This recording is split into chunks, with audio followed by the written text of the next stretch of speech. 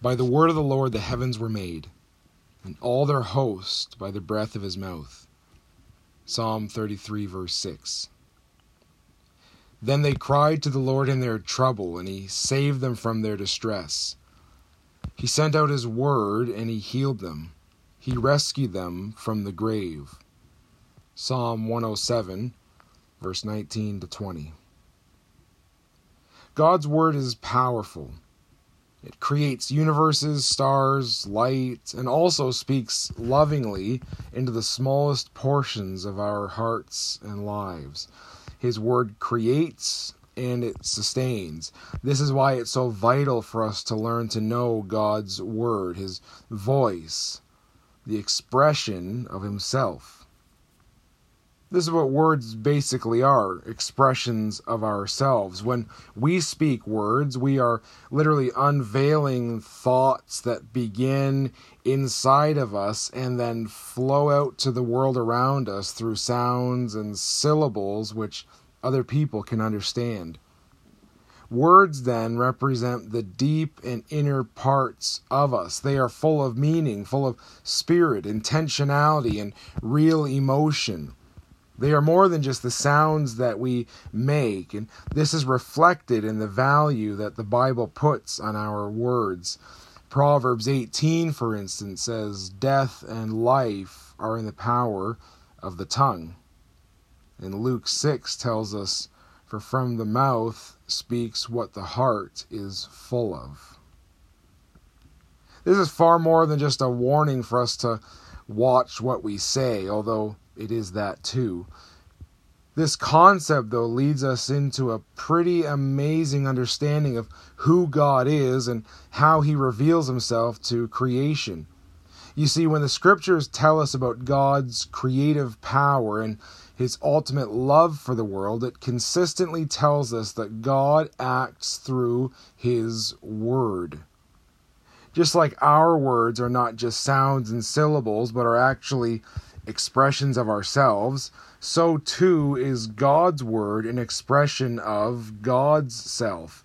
In a real sense, God is always present within his word. Every word of God, then, is an expression of God's mind, his heart, himself. Now, compared with God, we are limited. We have finality, an end. We are finite.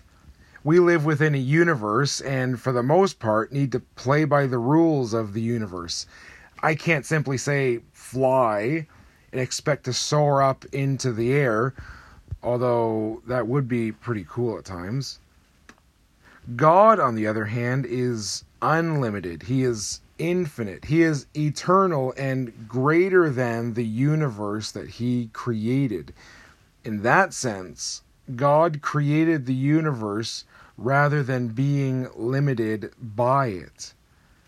So I know that is a bit heavy, but bear with me. When God expresses his mind with words, rather than those words coming against limitations, his word creates new realities. He calls things that are not as though they are. This is the ultimate power of God's word. His infinite mind and will are expressed without any limitations to what they can accomplish. The word of God creates. It literally changes and makes new realities.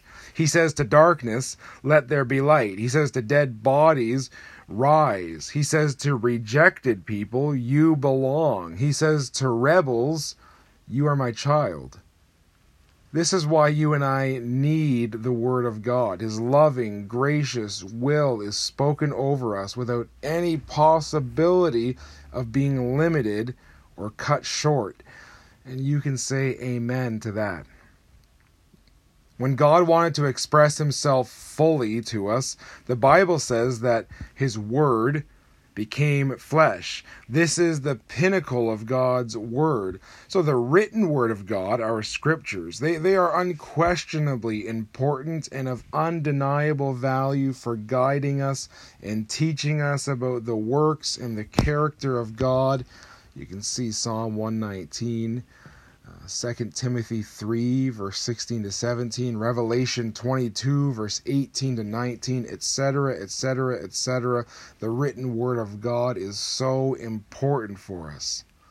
The Bible is a beloved gift to the church, but the full and unrestrained expression of God's mind and will came in the enfleshed Word, Jesus Christ. It is Jesus who is the human face of God, the living Word. And he came among us as a finite, limited person for a time, and yet over and over again, Jesus proved that God's Word has the power to speak new life, new realities, new kingdom, even here in this world. Now, as for the source of Jesus' word, he told his followers, I don't do anything on my own. I speak these things as the Father has taught me. His words and his actions, then, were the present and powerful words of God the Father. Ultimately, then, Jesus expressed the present and powerful Word of God, and at the pinnacle of his life, he did this by allowing himself to be killed on a Roman cross, and yet rising again into a new life.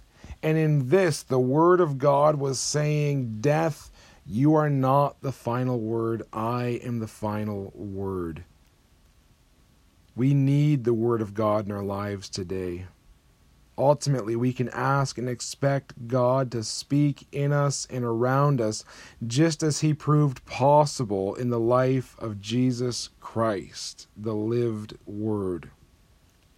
Ask God to speak to you today. Ask him to speak blessing and life into you and the situations around you.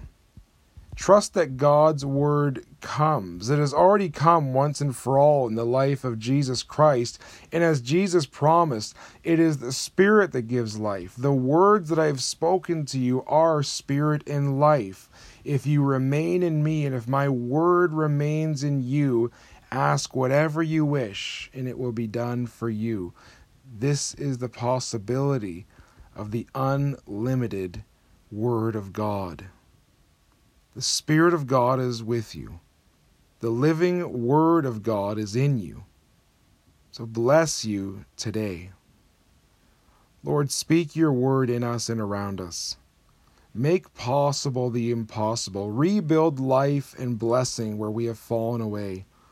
Speak light and life today. We pray this, just like your living word, Jesus. Amen.